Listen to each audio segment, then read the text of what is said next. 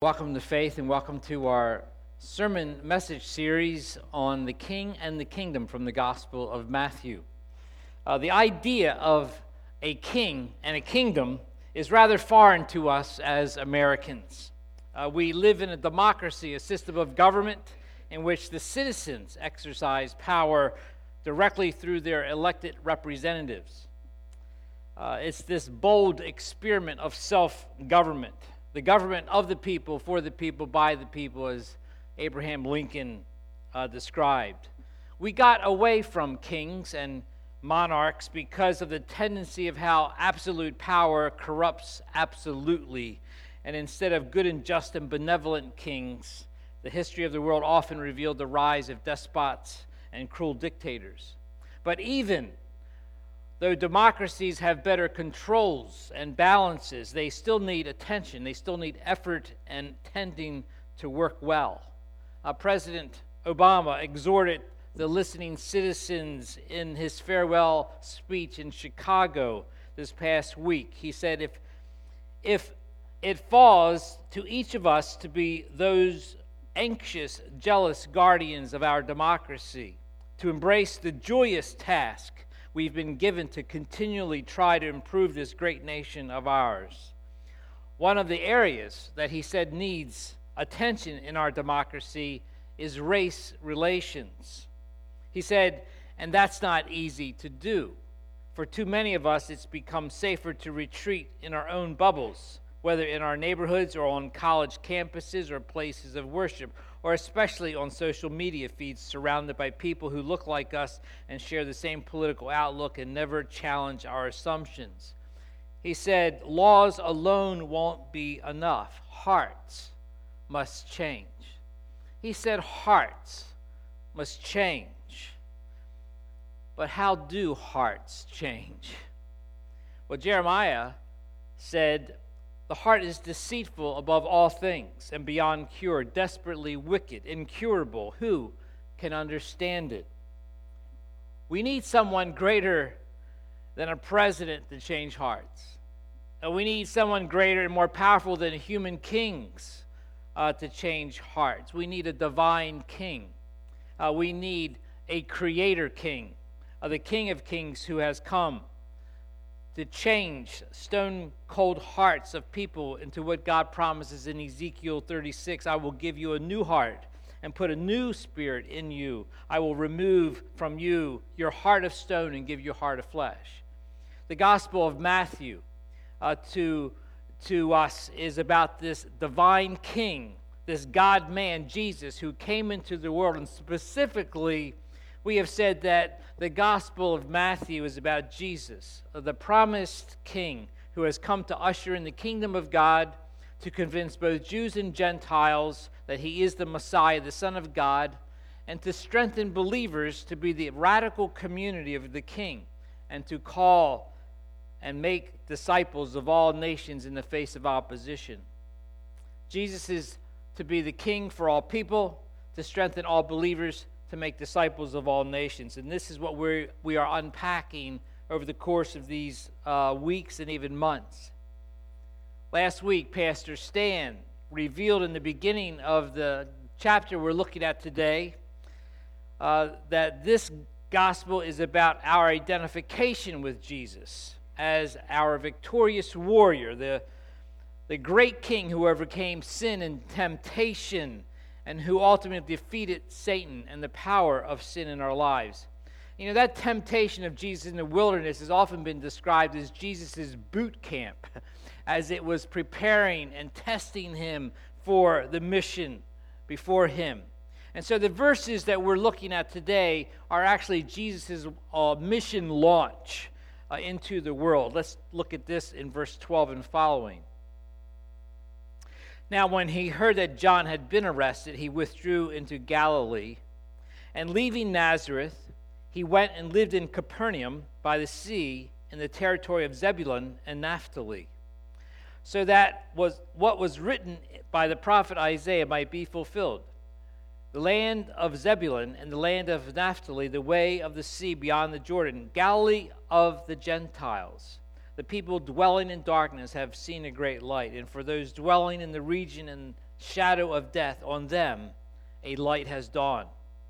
From that time, Jesus began to preach, saying, Repent, for the kingdom of heaven is at hand. While walking by the Sea of Galilee, he saw two brothers, Simon, who is called Peter, and Andrew his brother, casting a net into the sea, for they were fishermen. And he said to them, Follow me, and I will make you fishers of men. Immediately they left their nets and followed him.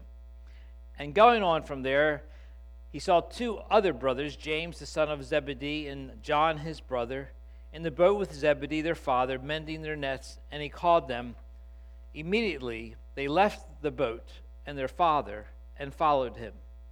And he went throughout all Galilee, teaching in their synagogues and proclaiming the gospel of the kingdom and healing every disease and every affliction among the people. So his fame spread throughout all Syria, and they brought him all the sick, those afflicted with various diseases and pains, those oppressed by demons, epileptics, and paralytics, and he healed them. And great crowds followed him from Galilee and the Decapolis, and from Jerusalem and Judea, and from beyond the Jordan. This is the word of the Lord. So the Gospel of Matthew was written not just to persuade unbelievers about Jesus, but it was to strengthen believers to remain faithful in following Jesus in the radical call and the mission of making disciples. Jesus, the great King, is the one who changes hearts through the proclamation of good news, but it was given to believers to be the messengers and the ambassadors, the teachers and the disciple makers, to form radical communities of grace who reveal the reign of Christ as King in their midst, that others might know and follow him. And so we see here that Jesus is launching this radical gospel mission, and he calls his disciples and he calls you and I to radically follow him. Can you trust him to leave everything to follow him? Will he be faithful to you? Will he carry you through the dark nights? Will he give you songs in the night? Will he never forsake you or leave you? Will he forgive you of your foolish sins? Will he take care of your kids? Will he be your strength in weakness? Can you trust this Jesus? David could say in his aging years in Psalm 37, I was young and now I am old, yet I have never seen the righteous forsaken or their children begging bread.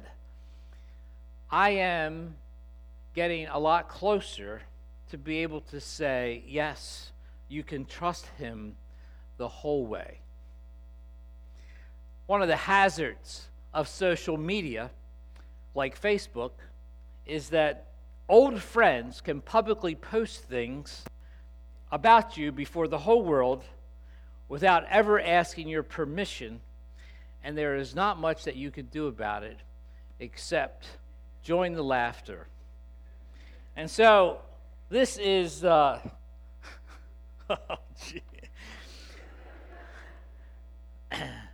this is a pic from one of my old Young Life friends from high school who posted it on Facebook this week. I'm not going to show you the other ones in my little tennis shorts in high school. But this one I never saw before, and I was trying to figure out when it was taken. And some would say, oh, you must be like 16 or 17 in this picture. It took me a while to figure it out. I'm not 16 or 17. I'm not 20 or 21. I am married. I am 27. I am a father of our first daughter, Rebecca, and I am the church planter of Faith Christian Fellowship. This picture was taken, as it says, in 1981. And the reason I figured this out is because I looked closer and I'm wearing a wedding ring.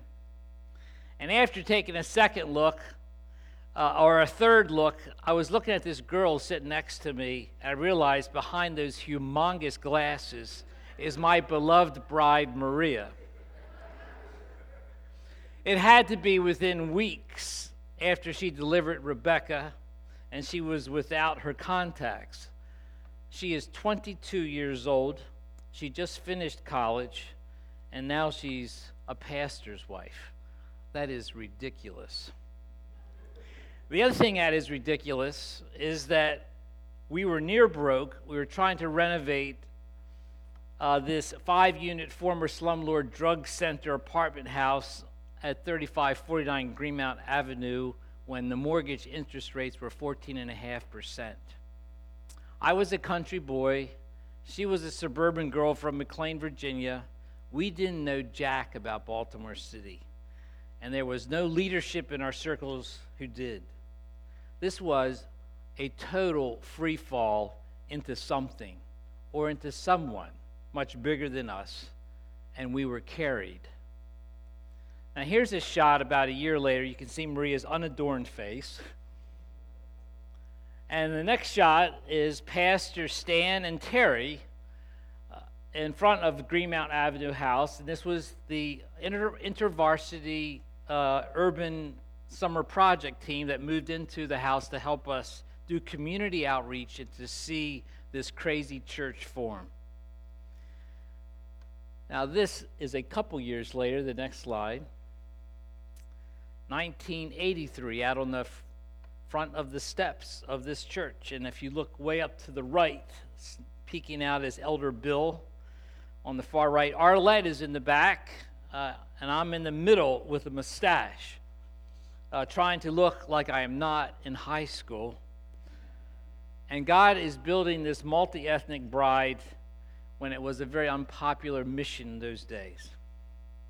We have now entered the 37th year of our history of Jesus carrying this church, of carrying me, of carrying my marriage and my family in this radical call. It is no longer a theory. Jesus has been sustaining this reality, and I know that he has been sustaining and strengthening so many of you as well. I'm often tempted to hold back, to seek safer places to retreat in my own bubble. Following Jesus is hard faith, but he is the only one I know that at the end of the day will give me the peace that my soul seeks. You know, in John 8, when many people started to drop out following Jesus because he was teaching hard things, Jesus turns to his disciples and he says, "Do you want to leave me too?" And Peter says, "Lord, to whom shall we go? You have the words of eternal life. We believe and know that you're the Holy One of God." And Jesus said, "Have I not chosen you, the 12? The challenge for me, and maybe for many of you, is staying passionately engaged in the center of his radical calling of disciple making. And here in Matthew 4, we see Jesus embarking on this radical mission of disciple making as he begins to call people to follow him. And you and I need to be reminded once again of this pure call. We need to hear once again Jesus' first words, "Repent, for the kingdom of heaven is near." These are indeed radical words in this radical call of the gospel. I would like to briefly unpack some of these things, considering the repentance of the gospel, the target of the gospel, the summons of the gospel, and the proclamation of the gospel. From the time Jesus began to preach, saying, "Repent, for the kingdom of heaven is near," the very first word out of Jesus' lips in the inauguration of his mission was the word repent, a command, repent. You know, that word makes a lot of people uncomfortable. If in movies and TV shows, if they ever want to show a crazy preacher, they'll put him in the middle of a marketplace somewhere holding up a sign saying repent. And we just look at this person is totally whacked out. Well, Jesus came, and the very first word is repent. Repent. And we say it makes us feel like something's wrong with us that we need to deal with. Well, it tells us that We are guilty of some wrongdoing that we need to correct. Well, it makes us feel like Jesus is judging us. Well, we are more inclined to want to hear other statements that Jesus made.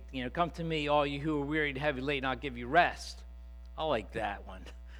Or, I have come to give you life and to give it more abundantly. I really like that one. And all of those statements are true in their particular context. But these statements were not the first and fundamental statement that Jesus made in his ministry launch. His first statement, his first words were repent. Writer Frederica Matthews Green said that we are immersed in advertising messages that tell us we are special, precious people with no faults who deserve to feel better than we do. Ads tell us your wife or boss or teenager classmate don't understand you, but we do. Here, buy this and you'll feel better. Advertising invites us to be big babies. Try telling a person who's been discipled by advertising that he's a sinner. How could he be a sinner? All he knows is that he's unhappy because he does not have his fair share of stuff, and he isn't appreciated enough by those around him. Try telling a person that he's estranged from the one holy God and needs to be reconciled. He's likely to respond, so who is this God who thinks he's better than us? The problem comes when we never get around to talking about the hard part of the good news. The problem can even be that we start forgetting it ourselves and start believing that consolation is the main reason Jesus came. But what's wrong with us required much more than a hug. It requires a cross. Dietrich Bonhoeffer, the resistor of Hitler, who was martyred for his faith in the extermination camp in Flossenburg, said, cheap grace is preaching forgiveness without requiring repentance, baptism without church discipline, communion without confession. Cheap grace is grace without discipleship, grace without the cross, grace without Jesus Christ living and incarnate. Jesus did not come to bring cheap grace. He comes with the grace of the cross, and he calls people to the first and foundational response to this offer of grace and the kingdom of God, and that call is to repent. This clarity of first things of faith are not just needed for those who come to Christ at the beginning, but for all believers, regardless of how long we have been Christians. For repentance is not something we do just once, but it is something we need to do daily and to do weekly as a posture of true faith. That is one of the reasons why on Sundays we have confession in our worship every week. So John the Baptist, his first words when he inaugurated his mission, his words were, repent, for the kingdom of heaven is near. When Jesus sent out his disciples to the people, they went out, it says in Mark 6, that people should repent. And the words that Peter gave to the crowd at Pentecost in Acts 2, whose hearts were cut when they heard about the crucified and resurrected Christ, and when they asked, what should we do? Peter said, repent. So repentance, metanoia, the word from the Greek, means to change. It's where we get metamorphosis. It means to change so that it's a wholehearted change of views and values and goals. Repenting means to start to live a new life. And Jesus is not just talking about parts or changing parts and pieces of our life. It is about a whole life transformation. It's a complete overhaul he's asking for. Such repentance revealed in that is a attitude of humility and weakness and confession. And so, how do you repent? How do you change? You know, it is a command that Jesus gives. But in that command, it is a calling of faith. It is a calling that Jesus says repent, and he tells his disciples to follow him. The way we repent is to acknowledge we don't really fully know how to repent. We don't fully know how to change our lives or to change our dispositions. But what we do know is that Jesus knows how to get us there. And as we follow him, he will give us the strength and the ability and he will change those cold hearts of stone into hearts of flesh. Scriptures tell us that God is the initiator of such grace. In Acts 11, Peter about the Gentiles in Joppa said, "So then God has granted even the Gentiles repentance unto life." It's granted. Repentance becomes a gift we love because he first loved us. So the point is that we're often unable to clean up ourselves, to make ourselves right, or even to repent. Repentance starts with God, but it also starts with us yearning to be clean, yearning for change, yearning and asking for help. In the Narnia Chronicles, in C.S. Lewis's Voyage of the Dawn Treader, there's a story in that about a young boy named Eustace who has been considered an insufferable brat, quarrelsome, arrogant, selfish, greedy. And in this island that he was on, he finds himself into this dragon's cave that had a vast treasure of gold and jewels, and he lies down in this dragon's cage, and he goes to sleep, and he wakes up, and he finds himself that he's turned into a dragon. And he's trying to shed his skin. And Aslan, the lion, the Christ figure, comes and leads him to a bath to help him to clean himself up. And Eustace remembers that he can, as a snake, he can like start peeling off various layers, dropping it to the ground, and he starts to feel better. But as he takes off one skin, he realizes another layer of skin that he has to take off, and another layer. And it's hard, and it's rough, and it's scaly, he says, and he's frustrated, and he's in pain, and he's longing to get into this beautiful bath. And he asks Aslan, "How many skins do I have to take off?"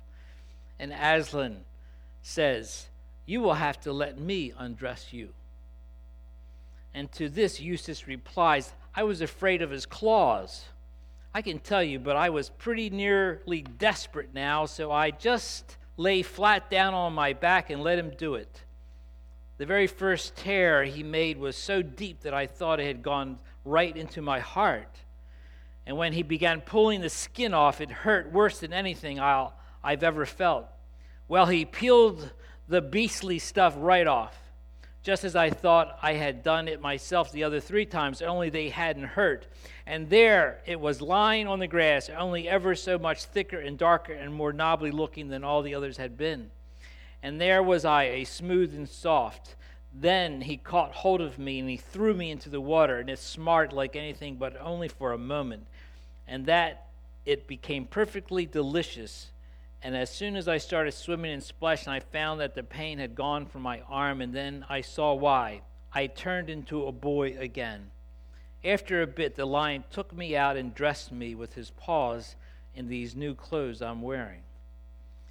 You see, Jesus is the one who gives us a new heart, and he puts a new spirit in us. He says, "I will remove from you the heart of stone and give you a heart of flesh." Jesus is the one who dresses us in his righteousness. But what does he want in this repentance? He wants us to come with our helplessness. He wants us to come with our weakness. He wants us to come in our strongholds of sin so that he can do the deeper work of repentance in us. But we see here also the target of the gospel. Jesus, it says, leaving Nazareth, he went and he lived in Capernaum by the sea. Now, you think, Jesus as a boy grew up in Nazareth. He grew up as the son of a carpenter, and at the moment that he hears that John the Baptist was put in prison, that seemed to be a trigger for him to get up and move. And he moved into Capernaum by Galilee. It was a town or a little city on the side of Galilee overlooking the water. And Jesus here, he has left his home and he's moved into this area. Now, Galilee, what was the nature of Galilee? Galilee was this district in Palestine. It was in the north area. Could you bring the other slide? So these are the 12 tribes of Israel, and you can see this is at the northern, that little body of blue water there by Naphtali and in between Manasseh. That is Galilee. This is the northern part of the tribes. Well, apparently in Israel, when the tribes took over the land of Canaan, they weren't able to expel the Canaanites, particularly in the northern areas. And so many of those areas remained a mixed area with Gentiles. Well, as time progressed, these areas became populated with the Assyrians, and you see various people groups from Syria to the Phoenicians and to the Samaritans to the south. But this was a very fertile area. It's been said that it was so fertile that someone said that it was easier to raise a legion of olives in Galilee than it was to bring up one child in Judea. But apparently it was just such a fertile area that people just came to it because even if you didn't know how to farm or whatever, you could just grow crops very easily in this region. So it became a very dense populated area. There were 204 towns or cities in this area that were no less than 15,000 apiece. And so what you have is a very blended area, lots of Gentiles, and Jesus intentionally chose to move in and take up residence in Capernaum, right in the middle of all of this cosmopolitan region. And I think that was very strategic. You know, where you live is very strategic. You know, Acts tells us that Paul said, from one man, God made every nation of men that they should inhabit the whole earth, and he determined the time set for them and the exact place where they should live. God did this so that men would seek him and perhaps reach out and find him, though he's not far from each one of us. Here's the point that Paul is making, and I believe that Jesus is following. Where you live is very strategic in the kingdom. It is not just by some chance that you chose where you are. God, according to this passage, says you are located in your residence, you're located in your work, you're located in your community, believer, because God's placed you there to be a light, to be a means of grace to those who are walking in darkness. That's what the scriptures have reminded us. By the way, I believe that God placed this church in this intersection in this city to be a place that would reveal his light in Baltimore. There are many churches that are, but this is probably one of the most diverse intersections of the city. We have in this intersection both large African American populations and Anglo populations, both very, very rich multi-million-dollar homes, and we have burned out shells. We are in the center of three major universities, of Johns Hopkins, Loyola University, and Morgan State University. It is a remarkable area in the city to be in. And I believe that God's placed us here to be stewards of the light and the grace that he's given us, that we might be a place that would draw many people to him. The question is, are we aware of that, and are we being faithful to where we're living and our neighbors? Are we being faithful to Penn Lucy? Are we being faithful to Guilford? Are we being faithful to Charles Village and to Goffins and the areas around our center of worship? But let's look at the summons of the gospel. And he said, "Follow me, and I will make you fishers of men." And immediately they left their nets and they followed him. This language that Jesus used is not a language of calling for volunteers. There's no calling for why don't you go home and think about this? This is an imperative. It is a command. Follow me. Come, follow me. And so Jesus, as the king who has come, is demanding complete allegiance to him. Obeying Jesus, the call that he is calling him to is to relinquish commitment to all of the things to the family business, to their assets, to their livelihoods. And so Jesus is giving them this radical call. Now you must recognize this, is that Jesus didn't do this just the first time. In this passage, it looks like maybe it's the first time in the encounter, but we know from the other gospel accounts that Jesus actually had time with these disciples over maybe a year beforehand. So they had seen Jesus operate. They heard his teachings. They saw miracles. And so they had understood the nature of who Jesus was. And so at this point, when Jesus calls them to follow him, they know who they're following. And they leave everything. They leave their industry, they leave their father, and they go and follow him. It's a remarkable change of the way disciples usually followed rabbis, the teachers of the day. Normally, a person who wanted to follow a famous rabbi would go to the rabbi and appeal, can I follow you? Can I be your disciple? I would like to be mentored and learn under you. That is the normal way it worked. But in this context, Jesus changes that. He chooses the people that he wants to be in that kind of relationship. And he says, follow me. Not every disciple of Jesus is called to leave behind his or her profession. Lydia, the purple dealer, used her business as mission. Priscilla and Aquila were tent makers, along with Paul, who was an apostle who supported himself and others in his business. And one commentator said, whatever our profession, whether preacher or plumber, teacher or technician, hotel maid or hospital orderly, discipleship means that we place a priority of our lives, joining with Jesus and reaching our daily world with the good news of the life of the kingdom of heaven. This theologian said, I cannot reach, no pastor can enter into the complex world of corporate finance as effectively as a committed and knowledgeable Christian business person. We each have a privileged place of ministry that is unique to following Jesus in our own daily lives. And so Jesus didn't call everybody to do this same kind of venture. Jesus has many, many disciples, and they are integrated in society, in the world, in the marketplace, in academia, in the medical world, and Jesus is using those. Jesus compelled people to follow him not by force or by sword or by an army or by the backing of religious establishment. It was his intrinsic power and his personality, the wisdom of his words, matched with the manifestation of his miracles, combined with the compassion of his heart and the declarations of his divinity that compelled people to leave everything to follow him. Jesus never skirted or shied away from affirming who he was. And so when Pilate asked Jesus, are you a king? Or you are a king then? And Jesus said, you are right in saying I am a king. In fact, it is for this reason I was born. And for this reason, I came into the world to testify to the truth. Everyone on the side of the truth listens to me.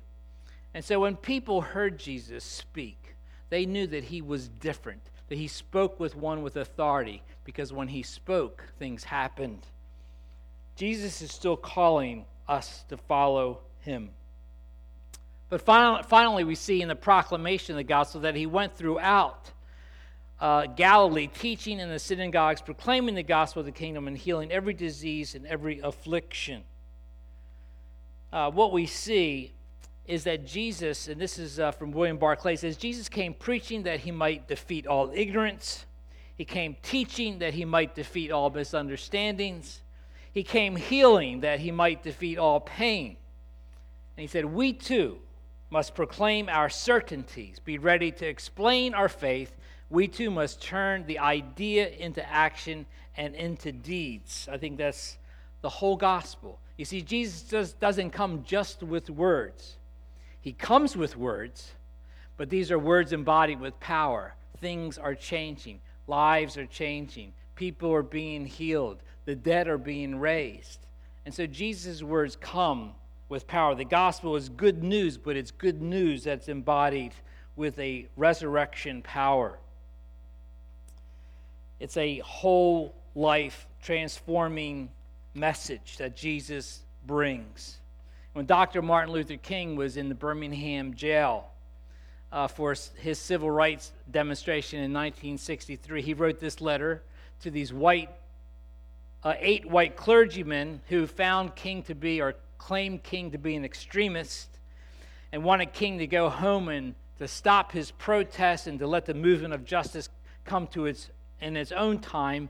And so Dr. King wrote this famous letter, earnestly seeking to address these professed Christian ministers for them to see the meaning of discipleship that was at the heart of the African American struggle for freedom, justice, and equality. He said, "I am in Birmingham because just injustice is here. Just as the prophets of the 8th century BC left their villages and carried their 'Thus saith the Lord' far beyond the boundaries of their hometowns, and just as the apostle Paul left his village of Tarsus and carried the gospel of Jesus Christ to the far corners of the Greco-Roman world, so I'm compelled to carry the gospel of freedom beyond my own hometown." He says, "We will have to repent in this generation, not merely for the hateful words and the actions of the bad people, but for the appalling silence of the good people. Human progress never rolls in on wheels of inevitability. It comes through the tireless efforts of men willing to be co-workers with God, and without this hard work, time itself becomes an ally of the forces of social stagnation." There's a lot there. But the point here is that the message of good news is a message where powerful words are combined with powerful deeds, that Jesus has come, Jesus has died, Jesus has risen again, and Jesus now reigns. Jesus does not separate words of truth from words of grace. And Jesus is still calling you and I today to repent and to follow him. What is Jesus saying to you today? Where do you need to repent? Some of us, it might be that we're struggling with the surprise of suffering, that we are in the midst of great turmoil and loss, and we're experiencing the miseries of life, and we are having a very difficult time understanding what God is doing. Maybe our need is to ask God to expand our understanding of who he is. I think of Job, who lost his family and he lost his wealth. And somehow Job could say, "The Lord gives and the Lord takes away. Blessed be the name of the Lord." He couldn't understand what God was doing. He really struggled. But what he did, he took his struggle to God. And maybe your repentance is you just need to take your struggle to God. Or maybe your struggle is a secret stronghold in your life that you're just not ready to bring light into it. Maybe there's stuff going on in your life that you know is displeasing God and is really hurting your own personal peace and your testimony, and you need help. Maybe your movement of repentance is to bring a friend in and to confess and to seek the movement of healing. Or maybe your repentance is that you're just having a hard time resting, that you are a person in so much control of all things in your life that you don't know how to release and how to rest in the grace of God. You don't know how to do Sabbath. And I'm confessing that. I struggle with that.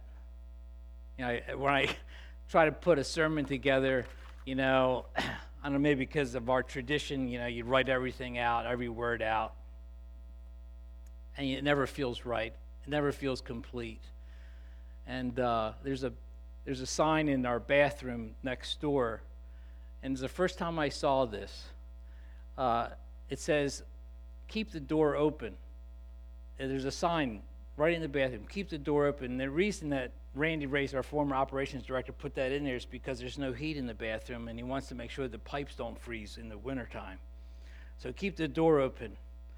And so when I went in there today, I saw that sign for the first time. It was like, Craig, stop trying to control everything. Try to stop trying to, keep everything tight. Let the Holy Spirit have room to work. Keep the door open. That's where I need to repent. And there's a lot of other areas I need to repent. Today, why don't you find a friend and just say, hey, would you pray for me? This is where I feel like I need help to grow in grace. This is where I need to change and to repent. We also have prayer intercessors that are people that we love to just pray with you on any of those things that you would like to give over to the Lord. What's wonderful about Jesus' call is that it comes with love. That when he calls his disciples to follow him, Jesus knew that he was ready to die for them. And Jesus has come to die for you too. Let's pray.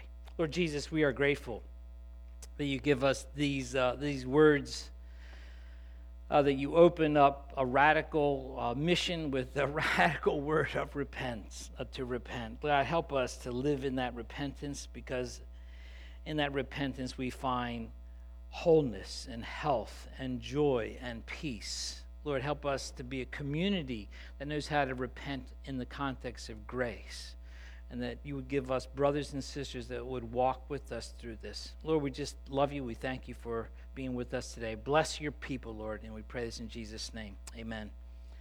Let's stand together. The song has "'Tis So Sweet to Trust in Jesus." You know, when you first maybe sing that song, it's you don't feel the sweetness a lot of times. But the next verse, it talks about you prove him o'er and o'er, that in the midst of proving Christ and giving your heart to him, that it will become sweet. Let's sing.